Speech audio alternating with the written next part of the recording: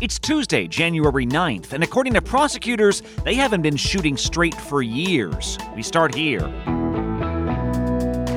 A trial begins targeting the NRA. The NRA did not behave as a charity, according to the Attorney General's office, but as the personal piggy bank of Wayne LaPierre. Their CEO has already stepped down, but is the entire organization on the brink? The plane door came out with barely a scratch. Maybe it just wasn't installed right. Maybe something happened in the actual manufacturing. Now airlines are finding more bolts loose on other planes. And could this election be decided by 9 votes? You can essentially bet that this is going to get appealed all the way up to the Supreme Court by one side or another. Former President Donald Trump is ready to add another case to the docket. From ABC News, this is Start Here. I'm Brad Milkey.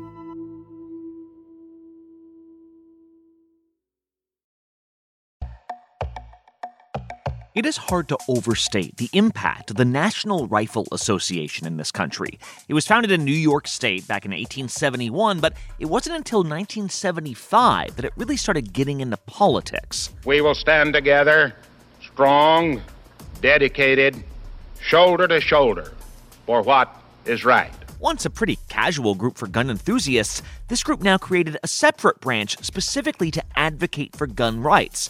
Then in 1990, another key moment. As lawmakers were considering legislation like an assault weapons ban, the NRA created a new nonprofit dedicated specifically to funding gun initiatives, classes, events. Legally, this was just like any other charity, meaning donations were tax deductible. And as the NRA became more flush, it became even more vocal. From my cold, dead hands. Between the year 2000 and 2014, the number of gun owners in this country remained pretty steady, but the number of guns manufactured here skyrocketed. Gun enthusiasts were more likely to own multiple firearms. Despite more mass shootings, public opinion on things like background checks actually dipped lower. They want to sweep right under the carpet the failure of school security, the failure of family, the failure of America's mental health system. Well, this week, the NRA is on trial in its old home state of New York because all that money I mentioned that was supposed to go to target practice and gun safety workshops, well, it was allegedly going to personal piggy banks. ABC senior investigative correspondent Aaron Katursky was at day 1 of this trial yesterday. Aaron, what is this case?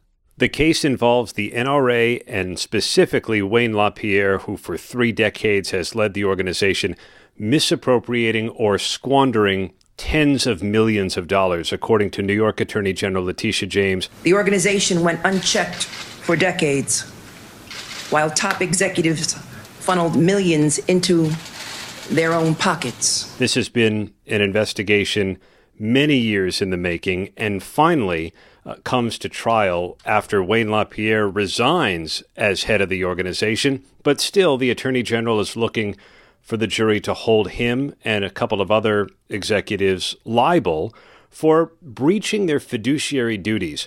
And Brad, that's just a fancy way of saying they didn't take care of the money they were supposed to under the charities laws of New York State, because, as you mentioned, the NRA is incorporated in New York as a nonprofit organization, and it takes money from ordinary people, and ordinary people, the Attorney General's office said, entrusted that their money would be used for one thing, when in fact, she says it was used for something else. I see. So that's why this becomes something the AG would look at, is because if this is a private company, they can do whatever they want. But when it's a nonprofit, a charity, that's when you can't. That's right. The Attorney General's office has purview over charities, and for many years, the NRA did not behave as a charity, according to the Attorney General's office, but as the personal piggy bank of Wayne LaPierre. The NRA will not submit. We will not allow them to define the Second Amendment in their terms.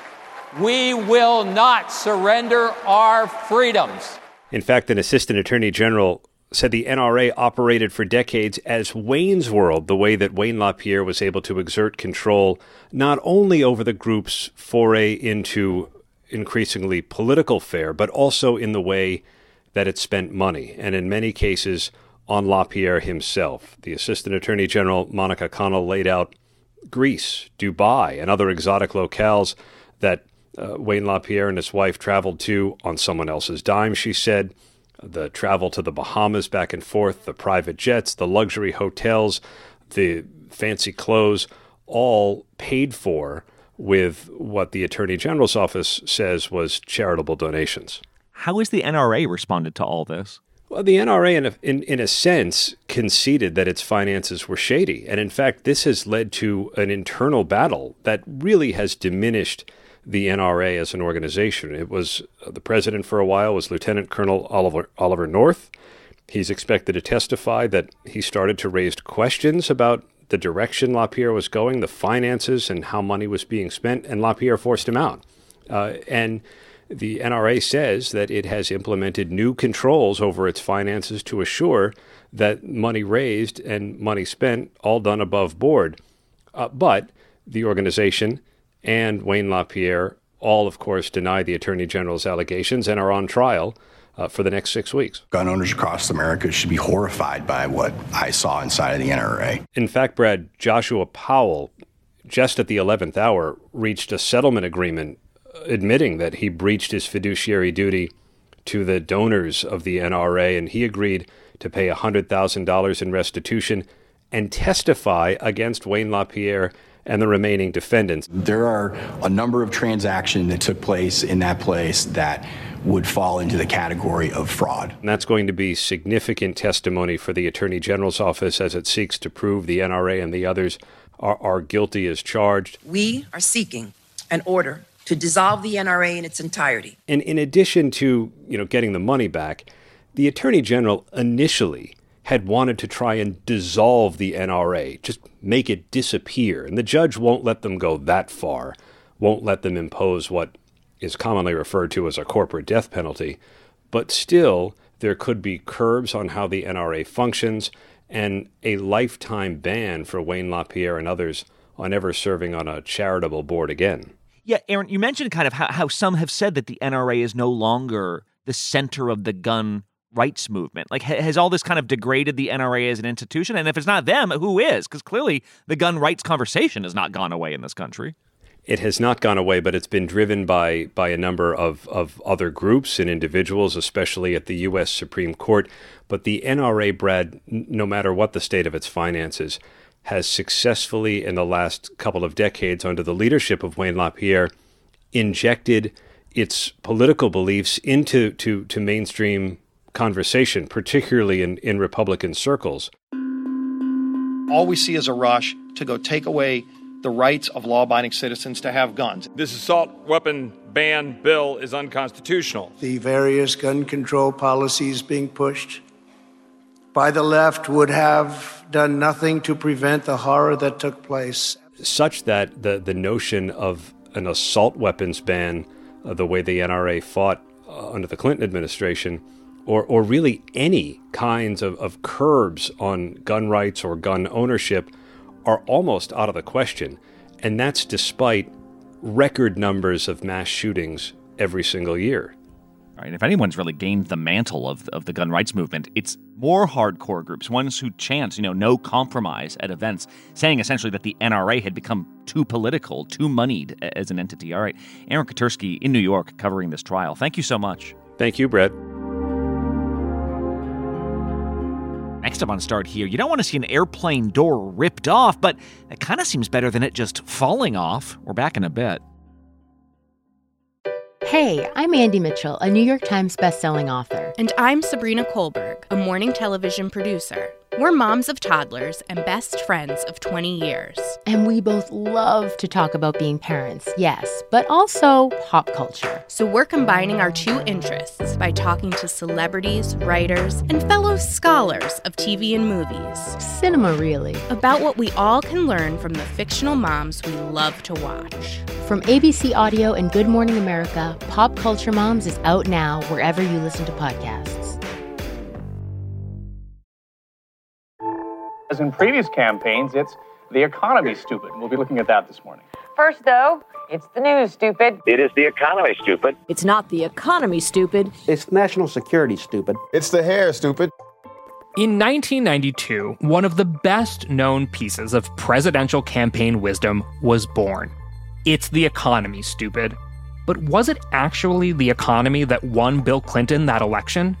In a new series from the 538 Politics podcast, we're taking a look back at conventional wisdom from past elections with a critical lens. Where did that wisdom come from? And does it hold up today? Find the Campaign Throwback series in the 538 Politics feed wherever you get your podcasts.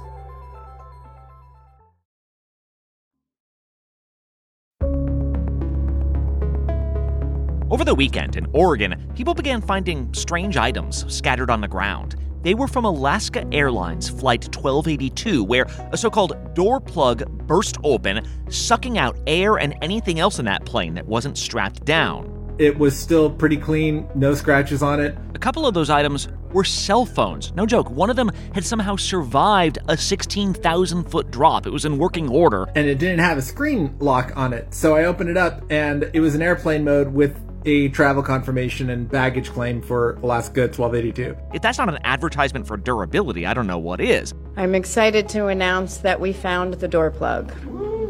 And then, under a random tree, someone found that door plug itself. It looks just like an emergency exit door, but on this plane, it was bolted in, treated just like another piece of the wall, which finally gives investigators a chance to examine this as they ask what went wrong here. ABC's transportation correspondent Gio Benitez has made his way to Portland, where he's been interviewing officials. And Gio, let's start with that door plug itself. It looks like these cell phones, right? Like totally intact. How is stuff just dropping and surviving like this? Isn't it incredible? I mean, 16,000 feet. Yeah, a lot of people are wondering, like, what case did the phones have? But when you're talking about this door plug, they found it after a 3-day search in the backyard of a Portland school teacher's home. I'd like to give another shout out to Bob. Without him, we wouldn't have this door plug and be able to examine it. So yay, Bob. He sent photos to the NTSB. They said, yep, that's the door. Now you have the missing piece of the puzzle, which is that door plug, as they call it. The exam to date has shown that the door, in fact, did translate upward. All 12 stops became disengaged, allowing it to blow out of the fuselage. We found that both guide tracks on the plug were fractured. We have not yet recovered the 4 bolts that restrain it from its vertical movement. Some of the experts have been looking at these pictures and they've been saying, well, you know, it doesn't look like it's been torn off. There was no degradation of the basic structure of the door. In other words, the door didn't fold in half and blow out. So they're maybe wondering if maybe it just wasn't installed right. Maybe something happened in the actual manufacturing before it got to the airline. The fuselage portions are all made in the same factory and then shipped by rail to Seattle. And then the final assembly of the airplanes is there. So there are a number of different places and points in the assembly process where this should have been caught if there was a defect. Well, and so while they look at that, the FAA has also just grounded a ton of 737 MAX 9s. Other airlines who had this type of plane in their fleet said they were going to do their own inspections. I mean, are there indications that this could be a wider problem that goes beyond this one aircraft? Well, this was a major breaking story that we got late last night, and it turns out that United Airlines actually found some loose bolts when they were doing the investigation and the inspection. They found some loose bolts in the door plugs of some of their MAX 9s. Now, they own and operate 79 different MAX 9s. It's a huge part of their fleet. They rely on them domestically. So this is a really big deal. If we have a bigger system-wide or fleet issue, we will issue an urgent safety recommendation to push for change. Now, here's the question, Brad. Did that happen before the airline even got the plane, right? Was it manufactured this way? Or was it something that happened during flight, right? During takeoff and landing and the brakes and this and that. Like the wear and tear starts shaking stuff loose. Exactly. So we're trying to figure that out. And I think that is what the airline is trying to figure out, because wait a minute, this is not supposed to be loose. Right. You think about, well, was this supposed to be caught in maintenance? Only during heavy maintenance. And that's something that you do every 2 to 3 years. It's not something that you do on your daily maintenance when you're going between cities and on your layovers and things like that. This is something that happens every 2 to 3 years. These are new planes. Wow. And then Alaska comes out and says, by the way, we've also found some loose hardware on some aircraft. They called it in the area in question, this door plug area. So Were there other warning signs that something like this could have happened? Not even just on these other planes in general, but like on this specific aircraft. So in the past month, we know from the NTSB that the pilots on that plane, on that same plane, they saw warning lights go off in the cockpit at least 3 times. It was described as pretty benign.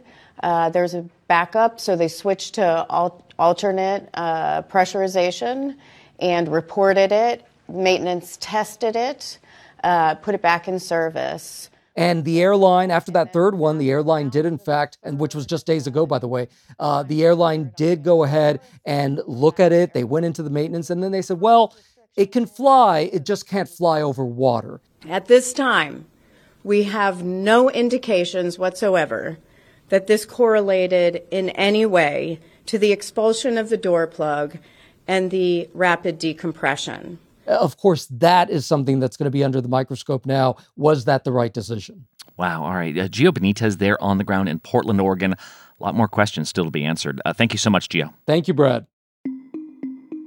A week from right now, you'll be waking up to news of who won the Iowa caucus. It's next Monday.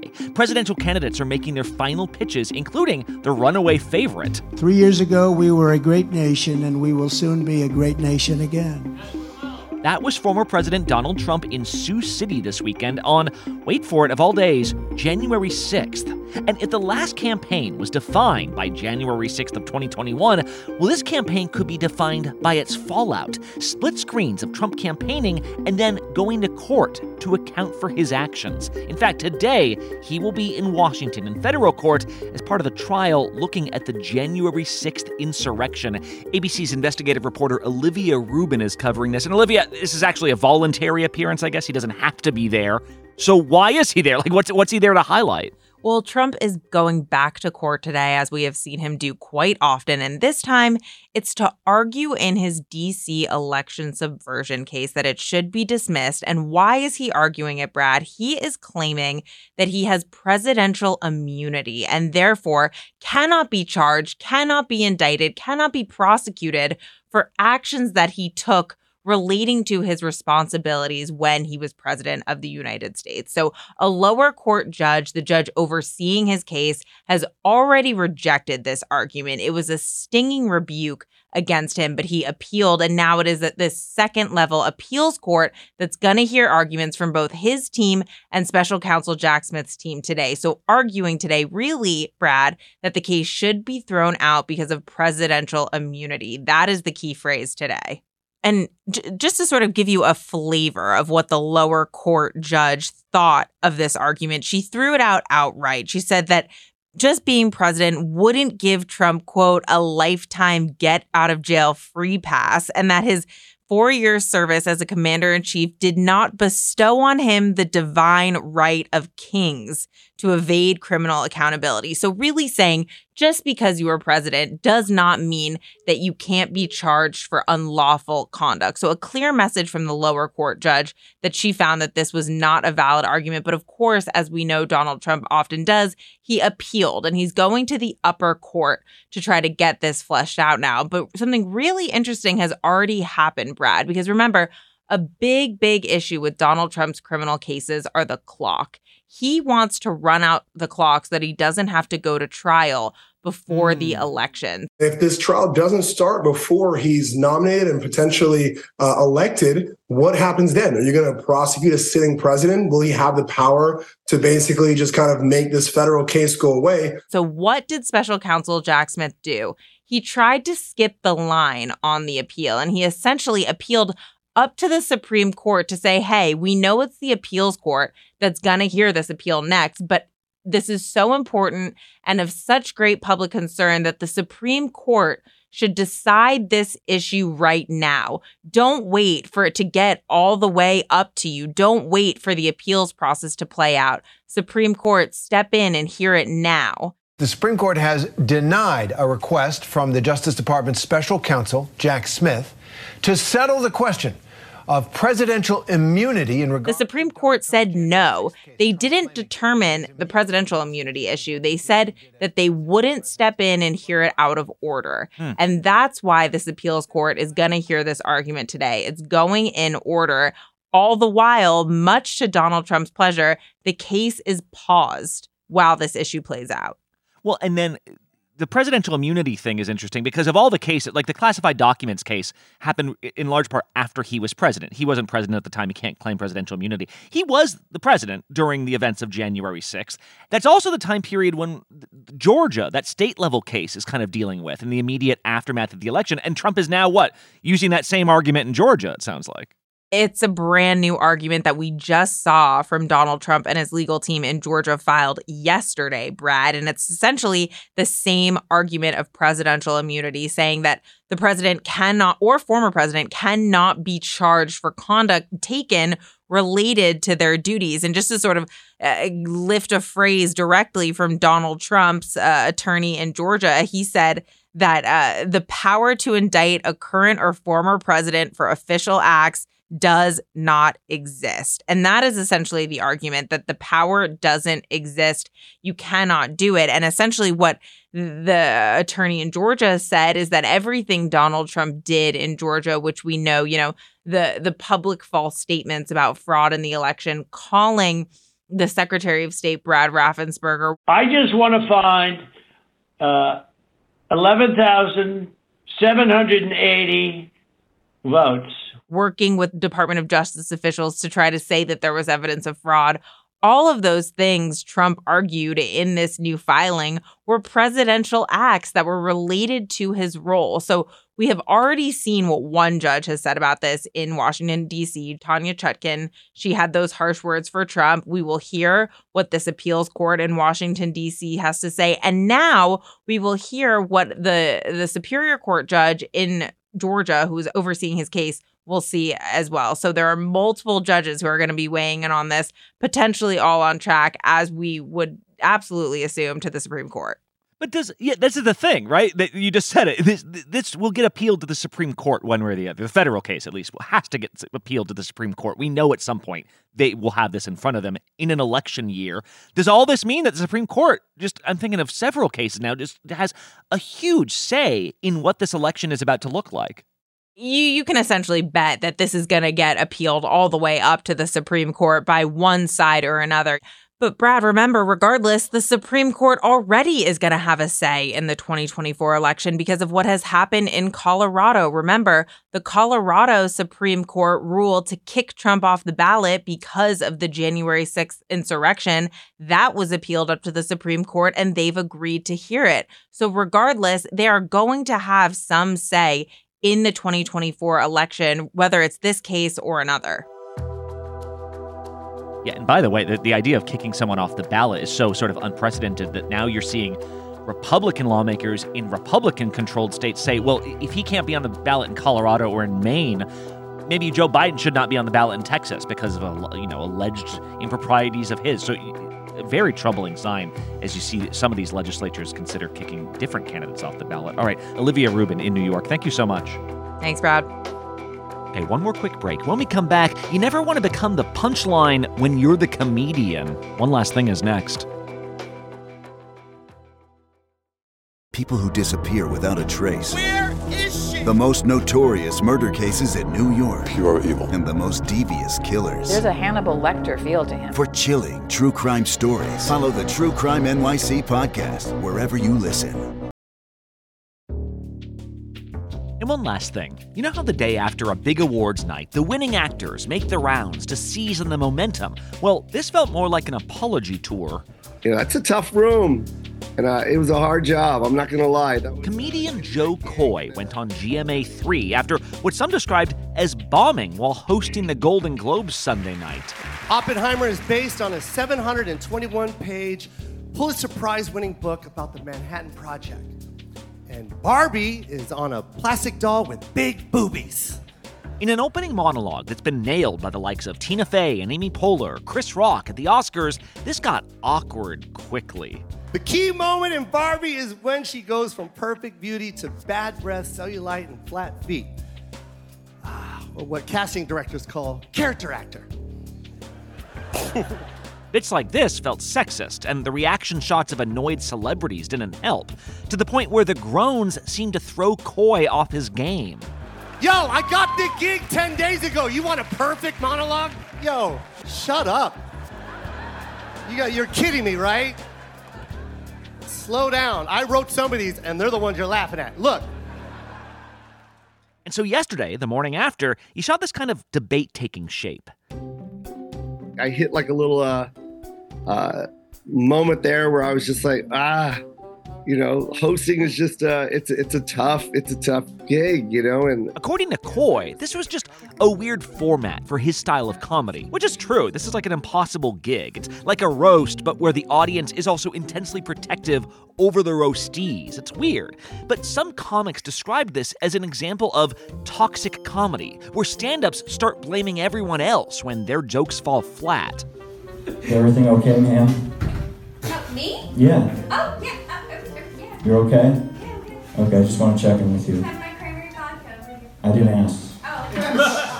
The comedian James McElhaney once posted what he described as his own meltdown on stage to show how quickly a comic's insecurity can be projected onto the audience. People aren't making eye contact with you because you're bombing, so you call them out instead of just being funnier. Often, not always, but often, it's male comics targeting female audience members. Are you paying attention? Yes. You are? Okay. Yeah. Just checking. Does that make you feel better? It makes me feel really good.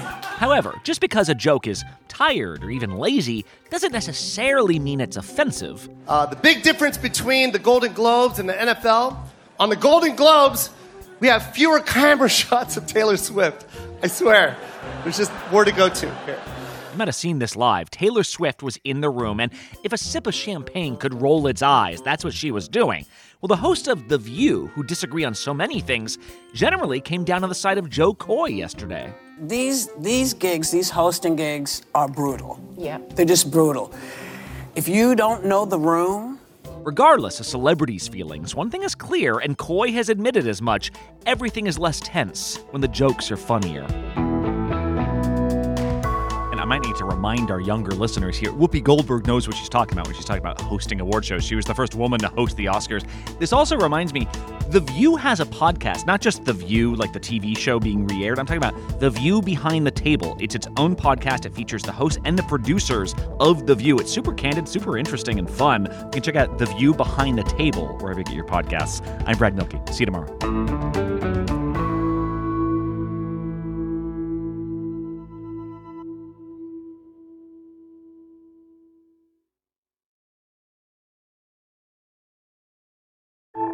As in previous campaigns, it's the economy, stupid. We'll be looking at that this morning. First, though, it's the news, stupid. It is the economy, stupid. It's not the economy, stupid. It's national security, stupid. It's the hair, stupid.